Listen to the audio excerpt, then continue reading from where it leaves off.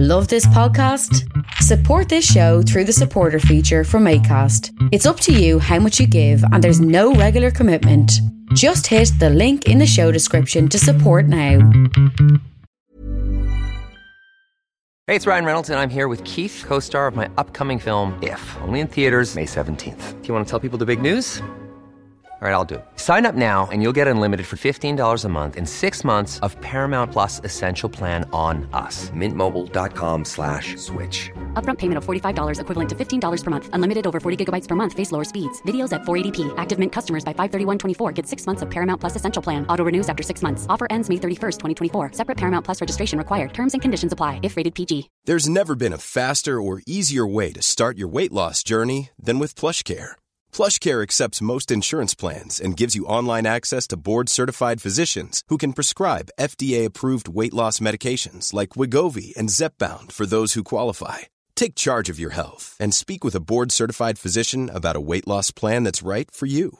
Get started today at plushcare.com/weight loss. That's plushcare.com/weight loss. plushcare.com/weight loss.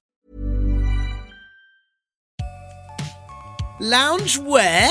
Underwear? Those are two questions you might ask if you didn't realise that at BritishBoxers.com the answers are lounge here and under here. That is that they sell super comfy loungewear and underwear made of luxury fabric. Not that they're inviting you to lounge at theirs or underneath theirs, which would be a bit weird and creepy. You name something comfy to wear. Go on, anything. No, not that. No, they don't do trousers filled with marshmallows, and that wouldn't be very nice in the summer. Pyjamas, dressing gowns, hoodies, pants, yep, all of them. And British Boxers make them superbly too, while being part of the Conscious Advertising Network, paying their staff properly like, you know, everyone should, and are all nice to the planet too. Also like, well, everyone should. What I'm saying is they're properly nice people who make great underwear under there, which isn't under anything, I don't think. I've not visited, but I'm almost certain they have a factory rather than underground lair. If you go to British-Boxers.com and buy nice things, then at the checkout use the promo code PARPOLBRO15 and you'll get a nice 15% off your order, and then you can lounge here, there, or anywhere you bloomin' well like.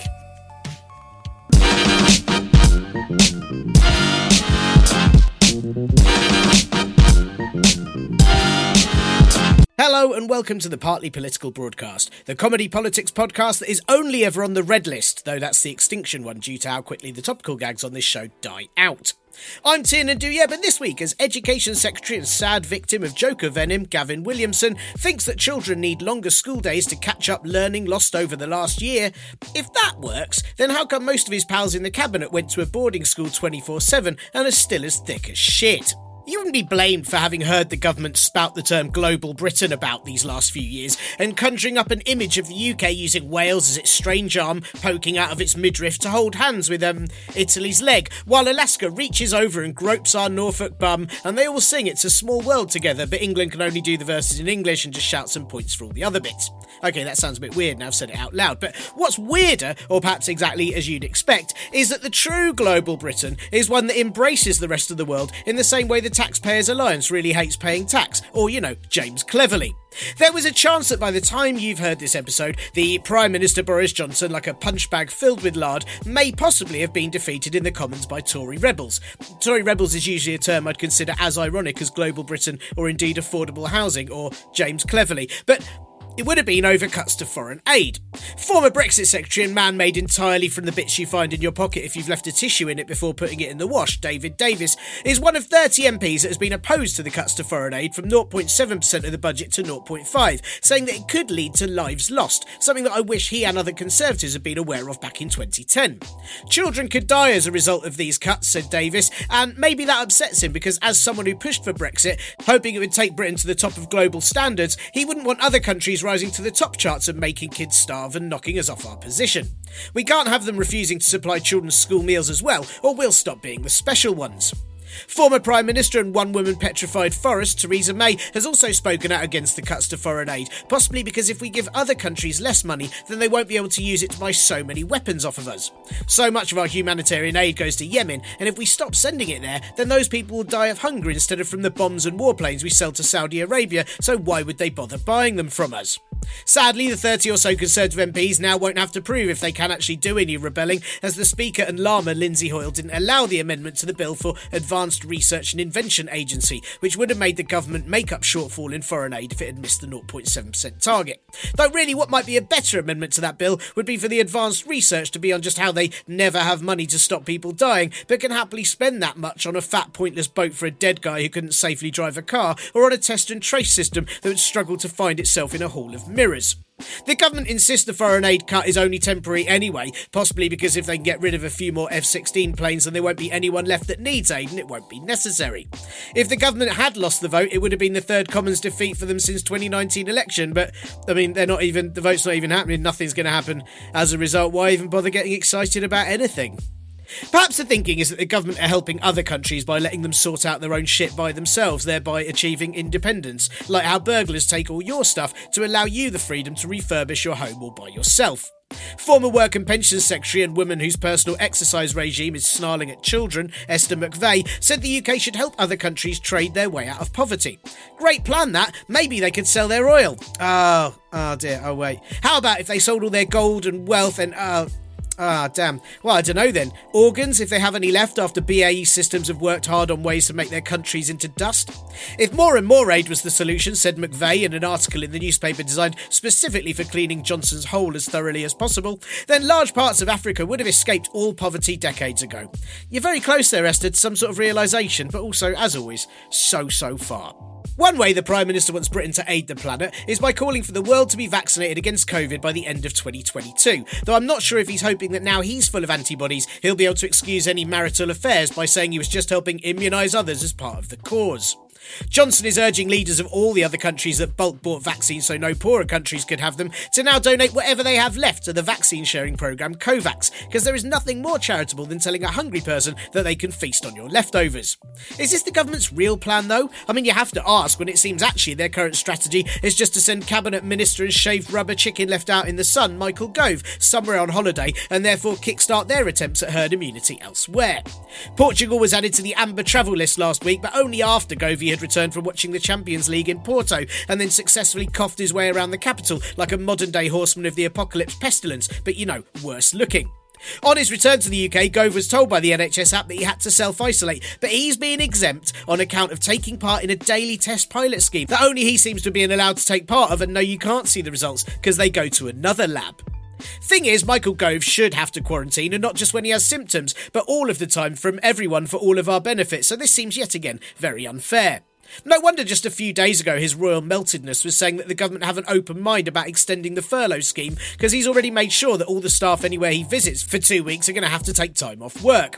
Either because they've caught COVID from him, or are just traumatised from seeing his face close up like an acid trip induced live Tales from the Crypt experience. Apart from Gove's personal efforts though, the UK has had its first zero COVID deaths day last week, though it was after the bank holiday weekend that was actually sunny, so no one wanted to miss that, did they? There's been no significant rise of people being admitted to hospital in the UK with the Delta variant, which is very good news too. Though it does mean that there's been a rise, it's just not significant. No one's bothered because again, the weather's nice, so honestly just leave it a bit, yeah. I want to pop up my tan before I have to go indoors again. The Delta variant is the new name for the variant, by the way, as an attempt to remove some of the racial stigma from calling them things like the Indian variant or the Kent variant. So the World Health Organisation have said that they're now to be named after letters in the Greek alphabet, which now must have really just pissed off everyone in Greece. The two strands first discovered in India are to be known as Kappa, because it mainly affects people who wear 90s tracksuits, and Delta, because it causes you to have a strong rhythmic pulse and a thumbed bass. Anyway, from tomorrow, all the over 25s will be able to get their vaccines, which is great, although I do worry that it'll be announced that actually they can only rent the vaccine at 4 times the market rate from someone who got in there early and bought several vaccines all to themselves. Also, UK has now approved the Pfizer jab for 12 to 15-year-olds, and Health Secretary and Gormless Chopping Board Matt Hancock has said it's important to vaccinate children because the spread from them does impact others. Oh, that's funny. I thought schools were totes safe all along. Well, that is a shocker for everyone, right? Can't believe those selfish kids have changed the goalposts this late into the game. What bastards. It could be some time before the Pfizer vaccine is rolled out to children aged 12 plus, because that will give the government just enough time to blame any rises on them not getting it first and allow all their voters to insist on bringing back conscription from the age of 6 or something. While children are waiting, the Department of Education and chinless jizzsplat Gavin Williamson is stepping up to the mark by insisting kids spend an extra 30 minutes in school a day, just to make sure they can provide as much free transport to coronavirus as possible while they can. What will be helpful is the extra funding that's being provided in England of £50 per pupil, which, while considerably less than the £2,500 per pupil in the Netherlands or the £1,600 per pupil in the US, it should be just enough for the schools to buy each and every child one of those pillows they can hug in place of all the social contact they'll continue to miss by spending all their life in school. Johnson has promised that there'll be more school funding to come down the track, once all those kids have grown up and left. And the Prime Minister said that funding will give the parents the confidence that their children are being supported, something he's never managed to do in his own life. Still, maybe all these schools just need to trade their way out of poverty, right? The Education Recovery Commissioner and Simon Farnaby character Sir Kevin Collins resigned over what he called a damp squib, which was either his view on the funding or he could have just been referring to Gavin Williamson. It's very hard to tell. Collins said the £1.4 billion over 3 years falls short of what is needed, which is pretty much this government's modus operandi, isn't it? If they were able to take part in the long jump, they'd fall over by the starting line while insisting they still tried their best and deserve a medal. Damp squib would also be a very good way to describe the new G7 initiative to make tech giants pay more tax, though the global reps described it instead as historic, in the way that in many years to come historians will look back at it and point out it was notable on account of how inadequate it was. There will be a global minimum tax rate in the G7 countries of 15%, which is lower than the corporate rate in the UK, and it looks like due to the minimum profit margin, it'll all still mean that the world's richest flatworm Jeff Bezos will pay less tax than those kids selling lemonade from a stall at the end of your road. I mean, that's obviously not true, as kids don't pay tax, but I suppose neither does Bezos, so actually, yeah, probably fair. Chancellor and man with all the awareness of a blindfolded pheasant on a motorway, Rishi Sunak, said the agreement would make the global tax system fit for a global digital age, which I think means it's been adapted to successfully troll us all. The UK's own trade prospects are looking up with a trade deal signed with Norway, Iceland and Liechtenstein, a country with no airport and that's only accessible via EU countries that any goods will need a ton of requirements to pass through. Hooray! According to the Culture Minister and human embodiment of the noise you make getting up too quickly, Oliver Dowden, the new deal will allow musicians, performers and support crews to tour easily in those countries, which is great because after a year of very limited live performances, it'll be like a gentle easing back being able to perform to countries with such a small population, the crowd will be social distanced by nature of location. And as the UK arts world fly off to perform to the big crowds of 12 people or so in Liechtenstein, Brits in Spain have less than a month before they lose their residency status and have to return home. Still, I can't imagine anything more beneficial to our British economy than a boost to our train robbing sector. International Secretary of Trade Liz Truss, a woman with the air of air about her, says the Norway deal is a major boost, but it's hard to know if that's true when she's the sort of person that would consider being on a Travelator a fast track to success. Just days before, Truss was over the moon about Kraft Heinz's plan to make ketchup in the UK, which will bring a whopping 50 jobs to the northwest, so won't really touch current unemployment rates. I mean, I guess that's what happens when you put all your efforts into something that's a dip. Truss is also a Minister for Equalities because by giving her that job, the government could tick their box of employing someone who has a complete lack of spine or brain. And as part of that position, she's been pushing for all government departments to withdraw from charity Stonewall's employment programme, which ensures all LGBTQI+ staff are accepted without exception in the workplace. But the Equality and Human Rights Commission were concerned about its value for money, so they withdrew. Unlike the Conservative Party, who in return for heaps of dosh definitely didn't give one of their donors a position on the EHRC board. Sarcasm emoji. That is far better value for money though, right? I mean, rather than paying money to be more inclusive at your workplace, why would you spend that dosh when, say, disgraced businessman and swelling Peter Cruddas received a life peerage for just £500,000? That's far better value for money. What's more inclusive as well than giving work to someone who's proved time and time again they don't have the skills or ability to hold down any job or morals? Who needs charity when you know all the right people and they're just as crooked as you? As for everyone else who can't get a job, maybe they should just trade their way out of poverty. In other news, the High Court has ruled that the Home Office housing asylum seekers in Napier Barracks was unlawful, but the Home Office said it's disappointing that the court didn't take into account the significant improvement works that have taken place there. It must be very hard for Home Secretary and that feeling when you floss too hard and it cuts your gum, but as a person, Priti Patel, to understand that cutting off the running water and having COVID run rampant aren't considered improvements to anyone but her. Labour leader and BT commercial pager 34D, Keir Starmer, was interviewed by attention-seeking wattle Piers Morgan because nothing boosts your popularity quite like being next to someone who's even more pathetic than you are. Starmer talked about his life and appealed to the public to let him get out there and take the mask off. And once again, come on Keir, just read the room. Bloody COVID, keep that fucking mask on. Critics praised the Labour leader's performance, saying that he came across as human because he wasn't discussing politics. But I'd argue that he doesn't discuss politics most of the time and still seems like something you'd find at the back of an office utility cupboard. Starmer's message to the Prime Minister was, "Move over, we're coming," which would probably just make Johnson assume he was at another of his parties at Evgeny Lebedev's. Of course, Starmer's shouts for Johnson to move over are probably just to get Labour more space to attack its allies instead and let the Conservatives get out of the way before they get harmed. Former party advisor, what if SpongeBob SquarePants sold out all his friends, Tom Watson, a man who campaigned for gambling reform then worked for Paddy Power and Betfair as soon as he left Parliament, he's accused the Union Unite of playing hard left games because some emails from 3 years ago or something were leaked that showed them planning but not actually doing to challenge sitting Labour MPs, before then not doing it. Watson, who resigned as deputy leader just before the December 2019 election and did loads of interviews about how it wasn't political but it also was totally to do with Labour and was political, blamed the Union for sabotaging the election. You have to remember it's only okay to unseat sitting candidates if Watson is part of the coup doing it, otherwise it's just not fair, much like the gambling industry. Speaking of people who you wish we didn't have to hear from ever again, former Prime Minister and Scar from The Lion King's ghost, Tony Blair, said he had absolutely no sympathy for people who refused to take the COVID vaccine, which I guess puts him in the same category for him as children in Iraq. And lastly, football fans booed England players taking the knee in support of Black Lives Matter at their games against Romania and Austria last week, with many online claiming it was not to do with racism, but instead to do with Marxism. Idiots. It's not Marxist to take the knee. They're obviously confusing it with fair and equal distribution of knees to all according to need. Hey, how goes it? Well, it goes very quickly this week because I've got a real-life actual gig tonight to adults and I've got no material, no memory of how to do comedy. I haven't done a gig since December, so I'm cram writing, recording and editing today's episode before cram learning a set and shouting at people who'll be hoping at least one of the things I say is a joke. Might not be. I don't know. Honestly, as I said, I've not done a gig since December. It'll be interesting. By interesting, probably awful for the audience. Nice for me, I get to go out. So anyway, that's terrifying. So I'm sort of rushing through this week's episode. There are probably things that I've missed. There are probably things that you think that happened on a Monday, but it's not in today's show on a Tuesday, and that is because it will have already been recorded by the time that there's something that's come out about Priti Patel's involvement in the XR protests. I don't know. I'm not even reading it. I'm not even going to write a joke about it. It's not going to happen. So, super quick.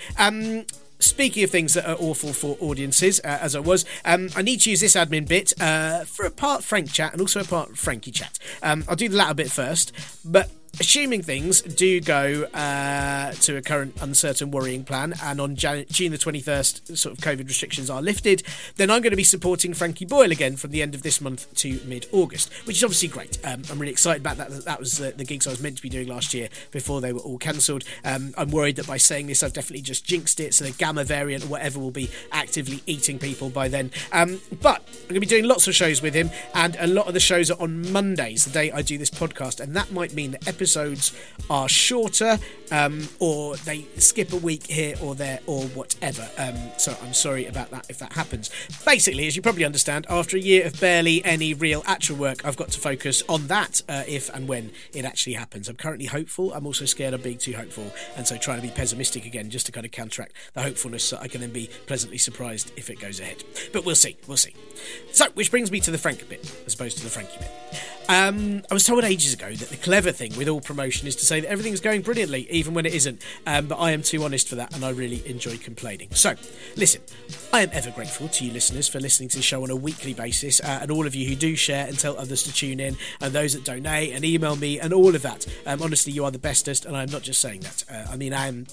To you, I'm just saying it because it's an audio show. What you can't see is the incredible dance movements that I'm doing with it too to add real gravitas. But what I want to get to is that let's do anti-PR for this show. Listenership to this show has dropped massively over the last year, which is in part to do with the new ways Acast monitor listens, and it's part to do with the fact that celebrities are doing all the podcasts and therefore getting all the podcast publicity and sort of being in the top 100 podcasts and no one else can ever get a way in.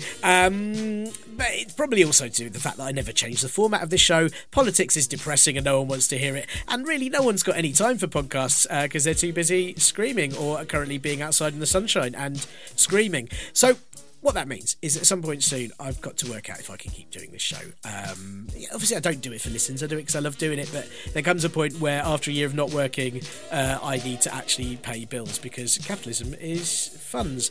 I know this takes up a lot of my time and doesn't really ever earn me any money, and other work is starting to come in that is going to take up time instead and does pay me. So I've got no intention of stopping it yet. I kind of want to at least get to episode 250 before I decide. But regardless, in a last-ditch attempt, I just wondered if there's any ways to plug and promote this that I haven't thought about before. It's really hard work doing PR. If any of you have ideas of somewhere that's easy for me to push it, if you've got places that you could just post a link to that may push it, that would really, really help. Maybe there are podcasts that you really enjoy that I don't know about that you could bother to get me on as a guest, and maybe I could then go on it and shout about this show. If there's any you like, just maybe drop me a line, tweet them and say, hey, what about having that angry middle-aged white guy on? You don't have enough of them on your podcast. Okay, I can see the problem. Anyway, maybe one of you just know a rich benefactor who isn't a Tory donor and fancies paying me to make this every week for some weird reason. I mean, I doubt that's possible. I don't know, I'm just keen to explore new options, as I was hoping this show would at least outlast Johnson's time in number 10. So that's it. Anyway, just let me know your thoughts. I thought I'd put it out there because you are the people that listen to this. You know what you like, you know how you like it, you know if you want me to just, this might be, if I get no responses, I'll just be like, okay, they want me to kill it off. I've got it now. I'm also wondering if I should scrap the Ko-fi and Acast supporter pages, just have a Patreon page now. Maybe just reduce all the ways to contact the show, streamline the whole thing. Maybe just call it PPB instead of Parpol Bro. I can't think of any other things I'd do. Annoyingly, with podcasts and, well, comedy, very few people ever tell you how to do it. You just have to sort of do it. And I am a crap boss and agent, so any other ideas or decisions are very, very welcomed if you would like to send them in. And if you wouldn't, don't.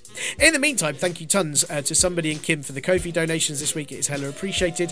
And if you fancy coming to any of the Frankie shows, I should say I'm doing all the ones at the Museum of Comedy, Soho Theatre and Leicester Square Theatre till mid-August, and then the brilliant Jen Brister is taking over, because it's nice to share out the work when none of us have had it.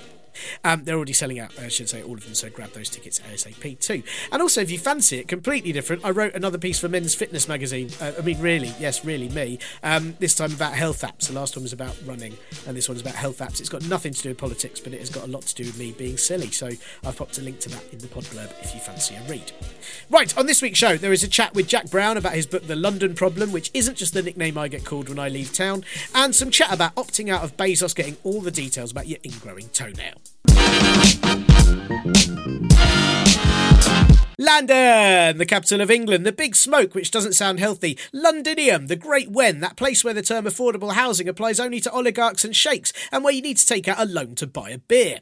It's a sprawling city of everything, and on one expensively manicured hand contains the governing bodies of Britain, the royal family, many national cultural institutions, and to ruin that, the banking sector. But on the other, tired, working 2 jobs and clutching a very expensive travel card hand are the highest child poverty rates in the country, 0-hours jobs, a debilitating rent market, overcrowded, underfunded schools, and my grubby flat, which really needs a hoover and is frankly letting everyone down. It's as varied as you like, or in many cases don't, and yet it's often referred to as one homogenous lump when it comes to politics, especially when those politics are trying their very best to start a culture war, despite not realising that a real culture war would probably involve dance-offs and art attacks. At the moment, as you are probably aware, London is where all the metropolitan liberal elites control everything from their laptops that they tap away at in their coffee shops, a concept that's quite tricky to go along with when coffee shops are up and down the country, and you haven't been able to go in them for a very long time. And a lot of people have laptops now, and all the people having a go about the metropolitan liberal elites are the actual elites who do indeed live in some of the most expensive properties in London, then own several others. But the capital has long been the focal point of ire, despite it also being the place those elites who pretend to hate elites seem insistent to never leave. And there's often been an assumption that the city is its own entity with its own politics and its own ability to suck away funding from the rest of the country. Though, if you were to ask many people in London if that was the case, well, they wouldn't reply, because that's how we roll down here. Stop trying to talk to me on the tube. Can't you see I'm busy ignoring everyone? Yeesh.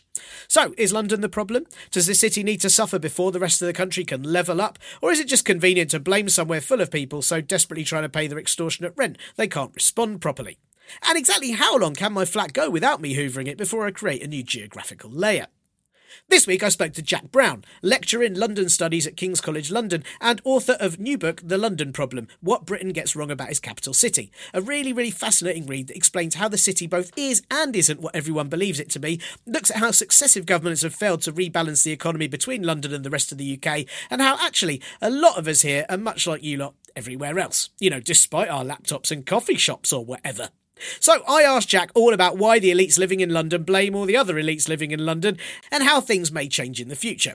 Also, as you'll hear, he provides some very grounding reasoning for why my gig in Manchester in 2005 didn't really go to plan. I bloody love you, Manchester. I probably did deserve that response. Here's Jack. Right, Jack, I'm really excited to talk to you today. I'm a born and bred Londoner, much like yourself. I'm a Finsbury Park boy. And, do you know, I didn't really realise there was animosity towards London until quite some years ago. I did a gig in Manchester at the Frog and Bucket and mentioned where I was from and got a massive boo and then immediately lost the audience and had to leave the stage 5 minutes early. And so I found your book a fascinating read, and it's something I've become very aware of in later years and something very aware of at the moment when we're constantly being told that London is the home of the metropolitan liberal elites. So now I know your book is, we'll get to that in a minute, your book is full of wonderful nuance about how London is both is and isn't what people say about it. But let's start right at the top. Is it, you know, are we all metropolitan liberals? I don't really feel like, I've never really felt like one myself. So what do you think? Oh, so you're Finsbury Park. You're four stops up on the Victoria line from me in Walthamstow. I grew up in Walthamstow, lived in Chingford for a bit, then moved back to Walthamstow. So I've been around the whole world. We are definitely metropolitan, right? If we are born and raised in London, we are metropolitan. Can't argue with that. We grew up in a metropolis. I think the mistake, and it's a deliberate mistake, it's been encouraged by politicians, is associating the words metropolitan and elite together as if they are intertwined and kind of, causal. So there's huge numbers of very poor people in cities, as anyone who grows up in London or any other big city will know. And actually, there's plenty of statistics out there that underline the fact that if you grow up poor in London, you have less money left in your pocket at the end of the month after your housing costs. We're not talking about luxury housing. We're talking about privately rented. We're talking about council housing. We're talking about owner-occupied housing. Whatever sort of housing you have, just keeping a roof over your head takes up such a big chunk of your money that you are worse off at the end of the month on average than your poorer counterparts elsewhere in the country. So Londoners, if you are poor, you tend to be poorer than people in the rest of the country. So the idea that the metropolis is full of elites is misleading. It'd be pointless to deny there are metropolitan elites. Lots of the majority of the nation's billionaires, I guess, live in London, right? It's the global city. It's where people come from around the world who have money. But it's a city of great poverty as well. Those two things are intertwined, and so it is misleading. And I mean, it's worth returning to the boos in Manchester. I mean, I've got no idea if you got booed in Manchester because of where you were from or because of what you were saying. I mean, yeah. At what point did they just boo straight away as soon as you stood up? Yeah, I mean, so this was about, it's going back, it must be about 2005, 2006, and I just remember mentioning that I'd travelled up from London and immediately got a boo, and just lots of noise, and from then on, jokes I did a few jokes before that landed, jokes after that didn't land, and it really taught me then to not mention it in stand-up ever again when travelling around. I'd say it's not as bad now as it was then, but yeah. There's so many people in the north that hate Manchester for the same reason that people hate London, though. Manchester is the London of the north. So that is, I'd take it much more personally than that. I don't think it's anything to do with London, Tin, and I think it's about you. That's very fair. Don't mean it. No, I don't mean it. Entirely possible. I could be blaming all of that just on the London comment. It could have been absolutely everything else. Bad gig. It could, yeah, very true. Yeah, Frog and Bucket, damn them. But it's one of the things that you sort of like. You nicely mentioned this in the book as well. But it's one of the things I always think is a lot of the people who say that London is for the metropolitan liberal elite are members of the elite who live in London and often live in Islington in a massive house and go to Westminster and get cars everywhere and I sort of always think of people like Philip Hammond who said poverty doesn't exist because he doesn't see it. And I think, well, of course you don't, because you're always in a car with blackened windows being driven around. So, is that the reason why we hear this phrase? Is it a sort of purposefully divisive thing that's being said to kind of make people hate London, I suppose? I think there's both. I think your first explanation was a good one, and was a very sympathetic one, right? So those politicians, journalists, etc., who do tend to live in Islington but hate the kind of Islingtonian liberal metropolitan elite stereotype. perhaps only mix in certain circles and don't realise that there is another London out there that doesn't just go, to Westminster, back to Islington, back to Westminster, back to Islington. And so those people could easily not be aware that there is poverty out there in the city. But I do think some of this is much more deliberate. I think it's much more about the EU referendum in particular, but the kind of wider divisions that led to the results of that referendum. The idea that cities, of which London is by far our biggest city, are kind of young, more liberal or more left voting, and then on the losing side at the moment of the kind of the electoral map, the coalition that won Brexit and then has won the 2019 general election. The people who put this government in power are not metropolitan people, and so it's quite useful to say that the things that they don't like and that you don't like are the views of that liberal metropolitan elite, which is all in London, that place that voted the other way, and that we, the Conservative Party, cannot win in, or do not seem to be able to win the mayoralty for. So I think it's quite deliberate, and it's probably a winning strategy at the moment, right? It seems to have done them quite well. But of course, 40% of Londoners voted to leave. The Tories did better than expected in the mayoral elections.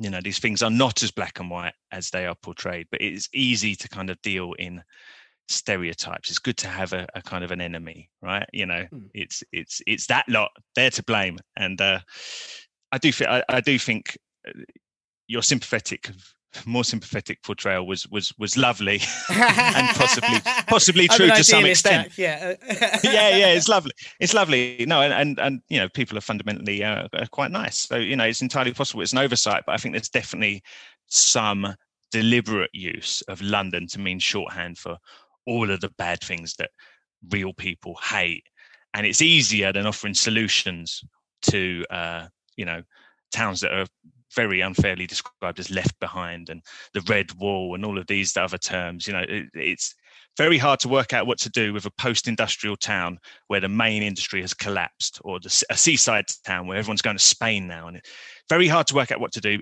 Bit easier to say, don't you just hate London? Don't you just hate those elites? They're out of touch. We're not them.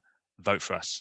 It was really fascinating actually reading in your book about how close Londoners' views are to the rest of the country on pretty much everything. I think even on things like sort of immigration, only a few points difference in being pro or against it, and in sort of all those areas where we're being told that London is more liberal and more sort of lefty, and actually across the country it's generally the same, isn't it? Yeah, I mean, look, it depends on how you phrase the question, and there's been some polling out recently, which I won't sort of call out by name, but there's certain questions around the idea of the culture wars and the term woke, where you can ask certain questions and go, look, those liberal elites are so out of touch with the rest of the country. But actually, on a question like, has immigration been a good thing for the country? There's not a lot of difference in between London and the rest of the country. Questions like, do you associate the flag with patriotism? Londoners tend to have the same sort of response as the rest of the country. And those are kind of not things that are communicated very often at the moment, right? We highlight the differences. When you consider that London and Londoners are kind of ethnically much more diverse than the rest of the country, much more likely to have been born abroad, about a third of Londoners born abroad, that's incredible. The fact that the views are so similar is kind of remarkable, right? It's a real story of kind of cohesion of our nation and our values. And I think that story is there to be told. It's just that the times at the moment, Europe, Scotland, we're just looking for ways to be divided. And perhaps this is just something that happens throughout history every now and then. Politics becomes very fractured and divided. But I do think there's more. There's more there that kind of unites and more in common. In fact, actually, Londoners, on the whole, tend to be more socially conservative on some issues than their counterparts in the rest of the country, mostly because of religious reasons. Like if you account for religion, adjust for religion, that kind of vanishes. But it's definitely not true that Londoners are like open the floodgates. let's have a truly, the whole world is welcome and the rest of the country is racist. That's just not true. It's not true. There's not that complete polarization. There's subtle differences that you can exaggerate or you can play down depending on your instincts. And I think at the moment, there's a lot of people out there whose instincts are to focus on the differences and to divide, which I'm instinctively just not for, instinctively. Yeah, no, me either. And it is interesting. I always sort of think that the Londoners point of view, I've always felt as a Londoner very welcoming to people, but also don't want to talk to any of them. Absolutely don't want to have anything to do with them. I want to sit on the tube by myself, read my book, You're not alone. Go away. Yep. It's an amazing sort of mix of views in one go. One of the I suppose stereotyped views that people have of London has always been that London is taking everything from the rest of the country, and London's the place that's getting all the investment and getting all the stuff, and nowhere else is, and that's why everyone gets quite angry. That's why I get booed in Manchester. It's not the reason, but and is that true? Does London have to lose things before the rest of the country can gain things? Look, it's the most kind of human and understandable opinion, that London from the outside, it's got Crossrail on the way. It looks very shiny, and for most people outside the capital, I think when they think of London, they think of central London, and they think of kind of national, global tourist attractions. They don't think of necessarily Walthamstow or Finsbury Park, to pick two examples that just happen to be in North London, which is not very helpful. They don't think of like Bexley, and they don't think of Dagenham. They don't think of Hounslow. These places really do exist, but you can understand why people would feel that London gets everything, because central London is, a global city, competing with Paris and Singapore and New York. It looks very nice, but I would say that they are wrong if they think that London's success damages the rest of the country. I think London competes with other world cities for investment, for foreign direct investment, for highly skilled migrants, things like that. London isn't really competing with the rest of the country because it's just a different type of city, and that's totally fine. We can coexist. They're also wrong if they think that London, is a drain on the nation's resources, because London is, with its two surrounding regions, the only part of the country that pays more in tax than it receives back in public spending. And so ultimately, the success of some parts of London, not all of London, but some parts of London, is the thing that drives investment in the rest of the country, pays for hospitals, schools, etc. So it's a very complicated thing to explain. And I kind of understand that people feel that, you've got to do down London in order to raise up other places. But I don't think that's the case, for a number of reasons, some of which I've outlined, but I feel like I'm talking a little bit too much here. So pause there.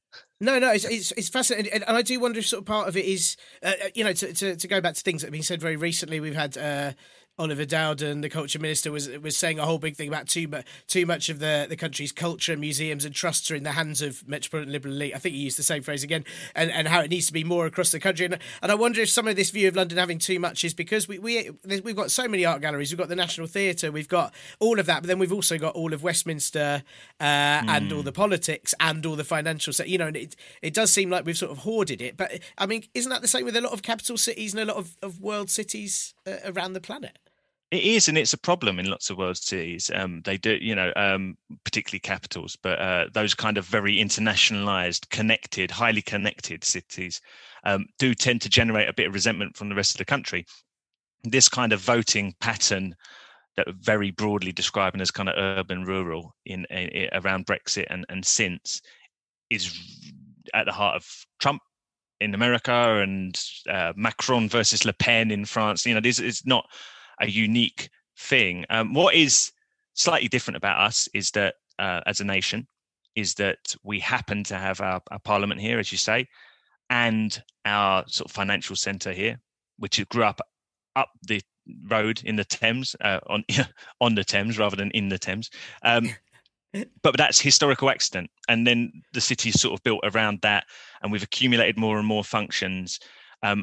Somewhere like Germany or the United States, for example, federal nations, they tend to have different cities. Frankfurt, for the money, Berlin for the politics. In America, Los Angeles is where Hollywood is the kind of cultural center in a way. New York for the money, Washington, DC for the politics.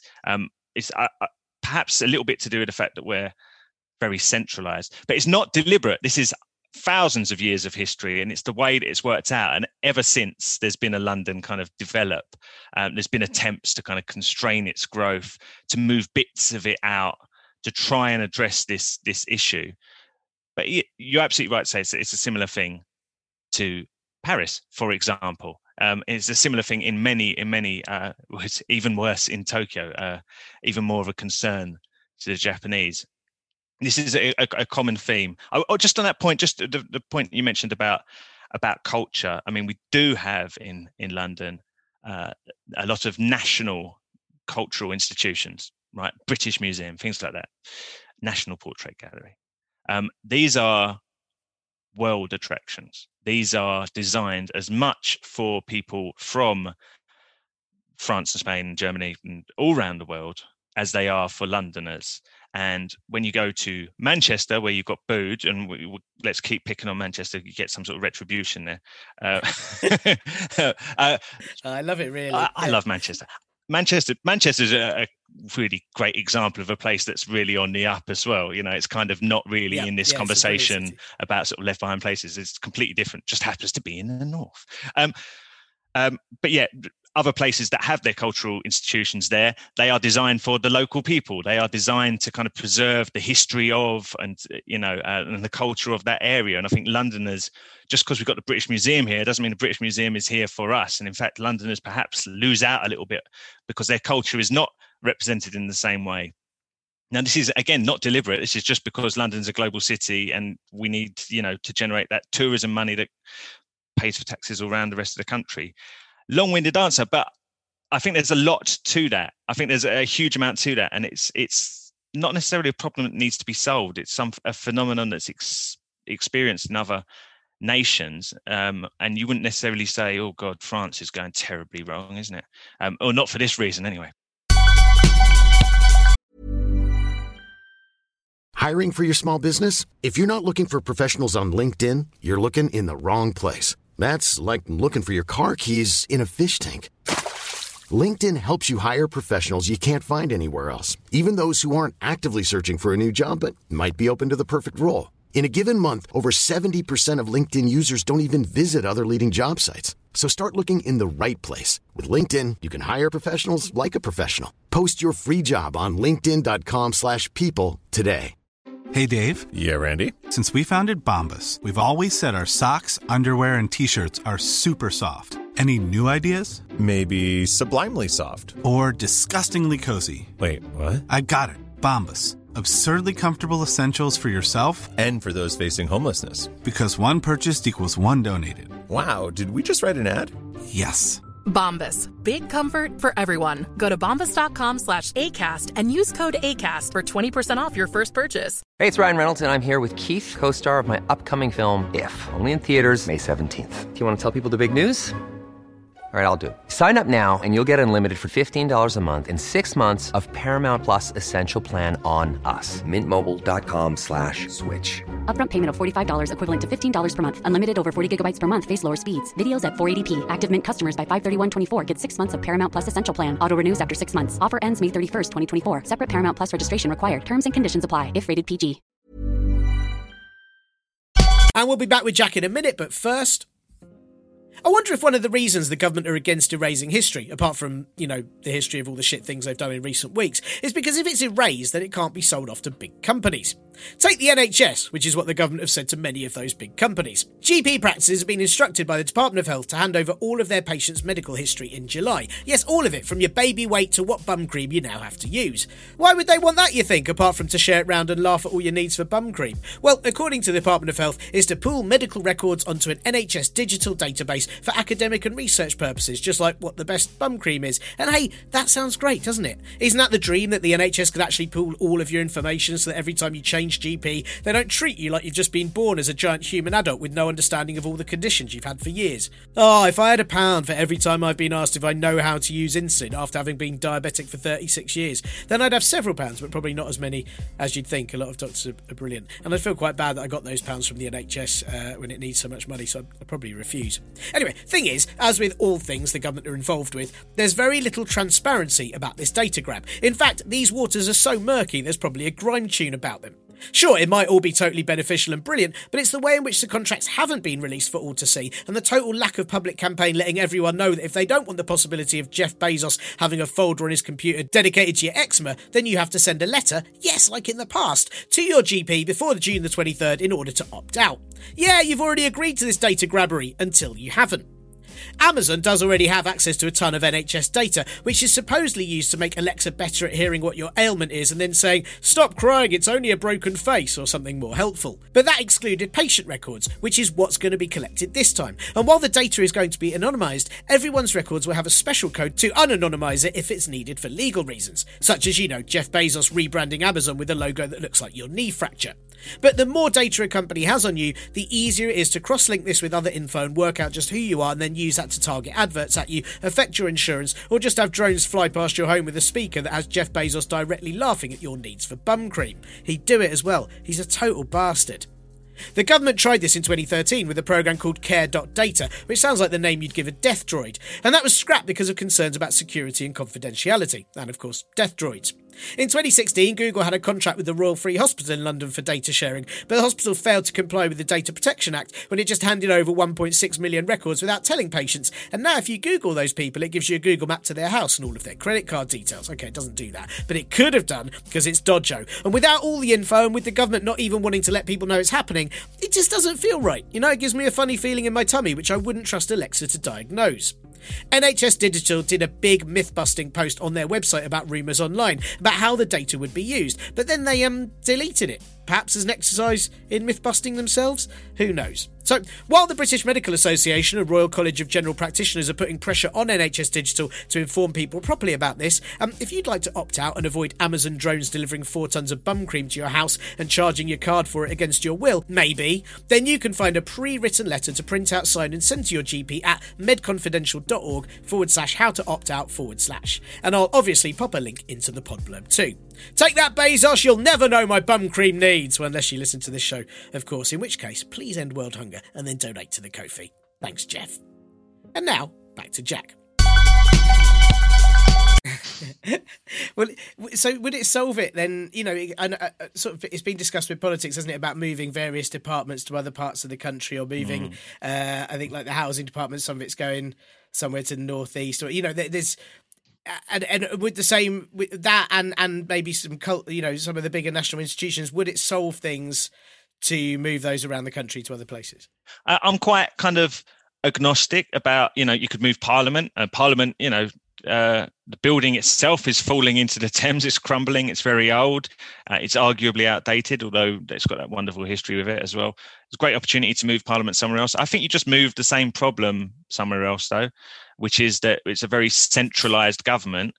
And I think local leaders are best placed to kind of drive growth. I think it'd be in everyone's interest if everywhere, towns, cities, regions across the country were able to get more startups going, get more skilled people, get their people more skilled rather, become more appealing places to run a business and to live. It's a really difficult thing to do, and a really easy thing to do is just carve up something that London's got, particularly if you're the government, a bit of the government, and just send it somewhere else. But I don't think that really is the sort of thing, putting a bit of the civil service into another part of the country doesn't necessarily mean that part of the country is going to bloom and blossom, because young people in that part of the country not necessarily sitting there going, there's no civil servants here. It's rubbish. I'm going to have to move to London. Like, do you know what I mean? Like, that's not what makes a place exciting and dynamic and, enterprising. Which is why some of the stuff that's been talked about with skills is really important. Skills is a really good way of doing it. Sort of carving up bits of London and putting it elsewhere, I don't think is the way to go. That said, I'm not against it. It's just not the automatic answer to a more balanced, regionally balanced country, which I would say again would be good for absolutely everybody. It would take me and your house prices down a little bit if there was slightly less of a magnetic pull towards London. Like London doesn't want to constantly expand at the expense of the rest of the country because it gets more congested and polluted and all that. It's just that it's really hard to help places where there isn't growth develop growth. It's just really complicated, really difficult. But it is the sort of thing that everybody wants, right? I think that it's something that Londoners want as well as the rest of the country. Which, again, sort of to go back to your book, is something that you mentioned. I don't think I'd realised quite how many times some sort of promise like levelling up has come into politics in the past 30 years, 40 years, even before, and no one's managed to do it. What is it that you say it's not easy? What is it that should be done? What could be done? Is that, I mean, could they do anything? So it doesn't seem like we've made any progress really at all. Well, no, I'd say that we haven't really made substantial progress, or when we have, we've then changed tack. So we haven't addressed the issue. There is still a massive sort of geographical imbalance in this country. London and its surrounding regions really dominating in terms of economic activity. Like I say, that's not ideal for anybody. But just because we failed to address that doesn't mean we shouldn't carry on trying. I do support the idea of carrying on trying, and I like the idea of levelling up. The challenge is that it's a 2-word slogan, and it can mean a million different things, and it can ultimately, if it proves too difficult, I think it could potentially lead to just levelling down. It might be easier to just knock London a little bit. It might be an easier thing to do than to come up with these very complicated solutions. But yeah, throughout our past, in the post-war era, we were very interventionist. We were forcibly putting businesses and people outside of the capital. All that led to was London's economy being damaged and its population shrinking, but other regions didn't necessarily come up. So that kind of failed. That kind of forcing business, whether it's industry or offices, out of the city centre and away from the southeast doesn't work, because if that's where businesses want to be, then you're working against businesses and you'll have less success. I mean, that's kind of quite a free market, Thatcherite view of the world. But even under the Thatcher governments, tried to set up urban development corporations, enterprise zones, these specific interventions in different bits of the country to try and get them to grow. Some of them worked, some of them didn't. Subsequently, other governments have tried different methodologies. We've constantly been trying. We just can't agree on a solution, and we can't stick with it. We had an industrial strategy under Theresa May's government, and that was a strategy. And then it was abandoned in 2 years. Of course it was. A strategy is not going to work if you publish it and then it's gone because the government changes. So it's not to say that something can't be done. For me, as I said already, I think it's about devolution to local leadership, metro mayors, strengthening those. The metro mayors we already have had great success. They're quite well loved. You've seen, including the Conservative ones that were re-elected in the most recent elections. They've got sort of tangible successes they can point to for local growth. And you think, well, that's probably the way to do it, right? Trust local leaders, give them a little bit more power, a little bit more control over resources, because they know better what their area needs than just giving them, Department of Paperclips, just move it up there and assume that that's going to somehow rejuvenate the area and make people's kids want to stay there and not move to London.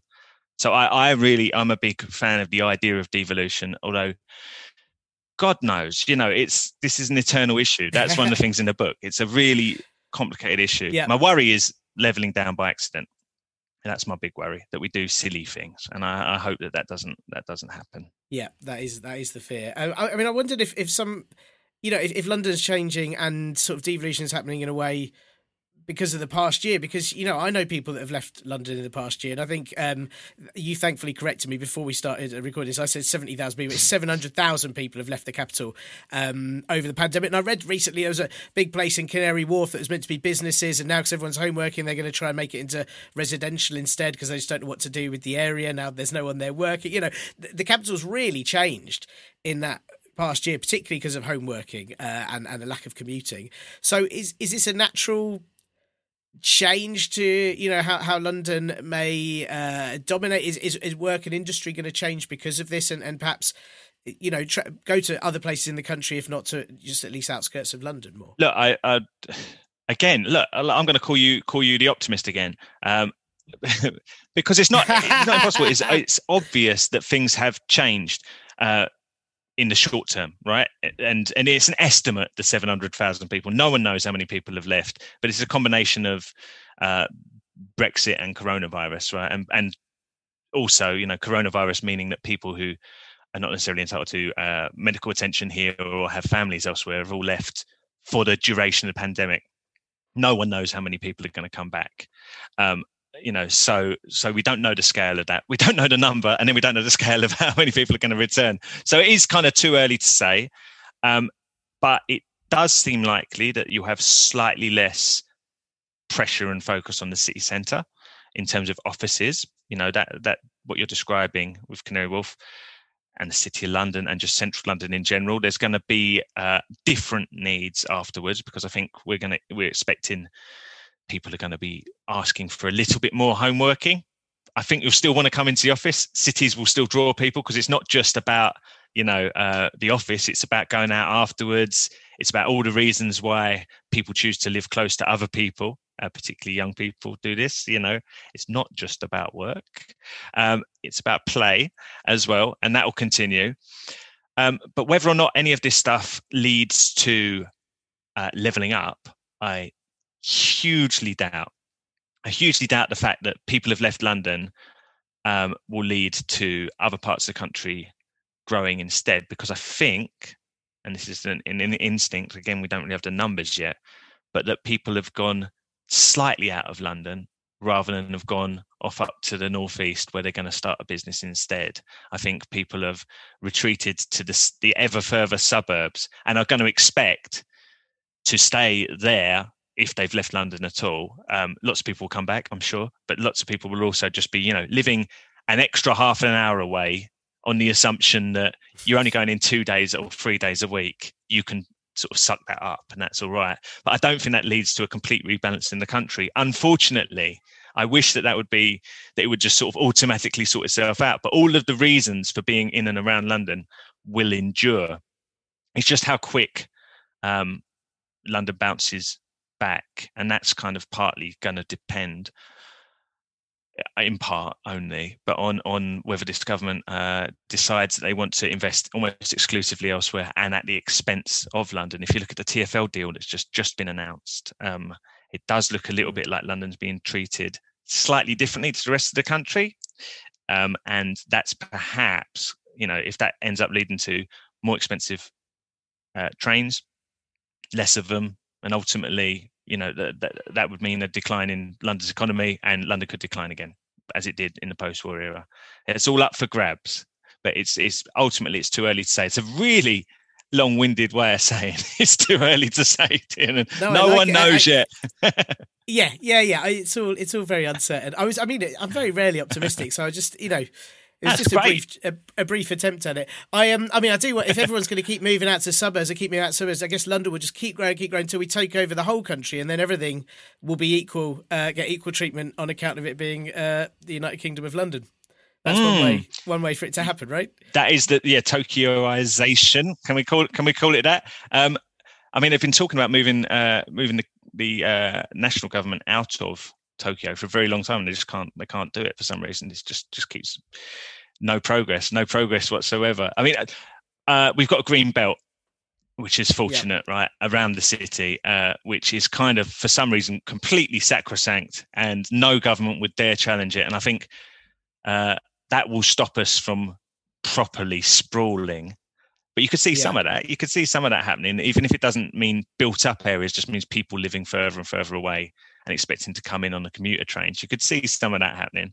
I'm going to stay where I am though, if I possibly can, if I can afford it. I like it. Yeah, that's well. I didn't divulge earlier. I'm a Finchley Park boy, but I'm currently in North Finchley because Finchley Park has long priced me out. I would love to go back, but it is not. My family's still there, but me, I had to. I'm being forced further and further out until. I don't know. I'll be clinging on to I'll be living in the Greenbelt fairly soon, probably in a tent. That's probably where I'll be. Well, Jack, thank you. I mean, your book is an absolutely fascinating read, and I highly recommend that all listeners, Londoners or not, definitely have a read of it. And I just wonder, apart from yourself and your book, what other writers, websites, resources would you recommend that listeners follow for political analysis and opinion? Who are the people that you like to go to for information? Is there anyone that you could recommend?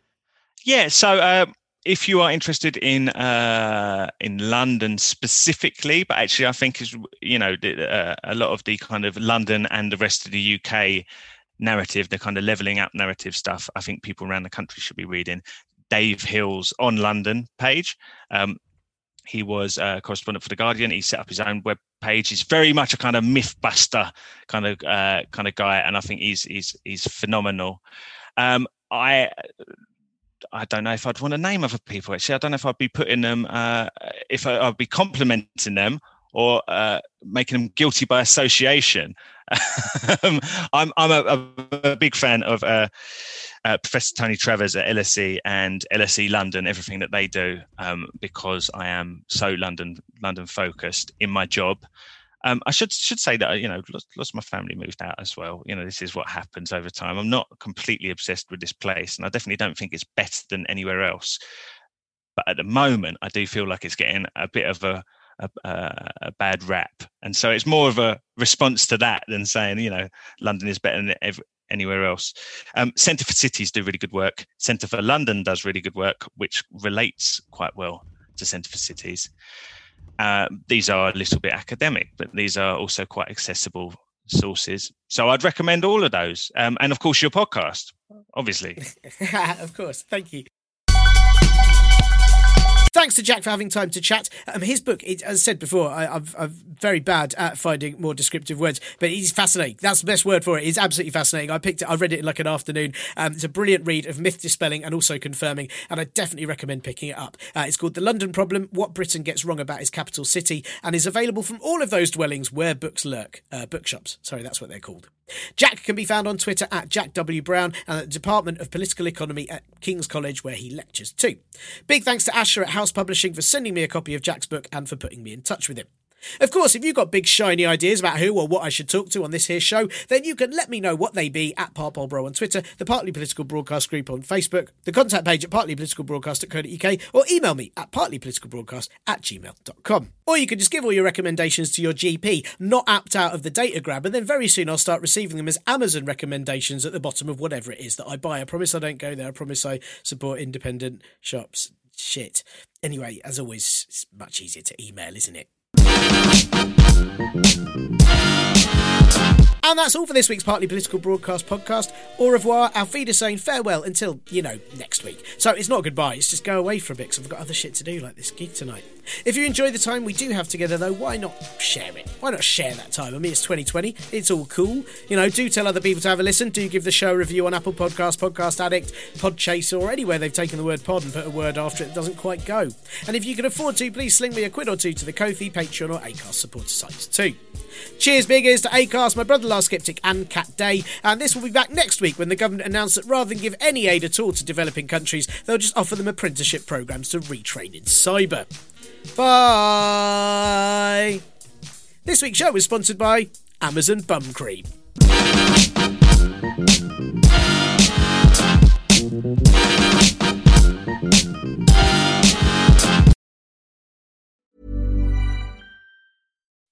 When you make decisions for your company, you look for the no-brainers. If you have a lot of mailing to do, Stamps.com is the ultimate no-brainer. Use the Stamps.com mobile app to mail everything you need to keep your business running with up to 89% off USPS and UPS. Make the same no-brainer decision as over 1 million other businesses with Stamps.com. Use code PROGRAM for a special offer. That's Stamps.com, code PROGRAM.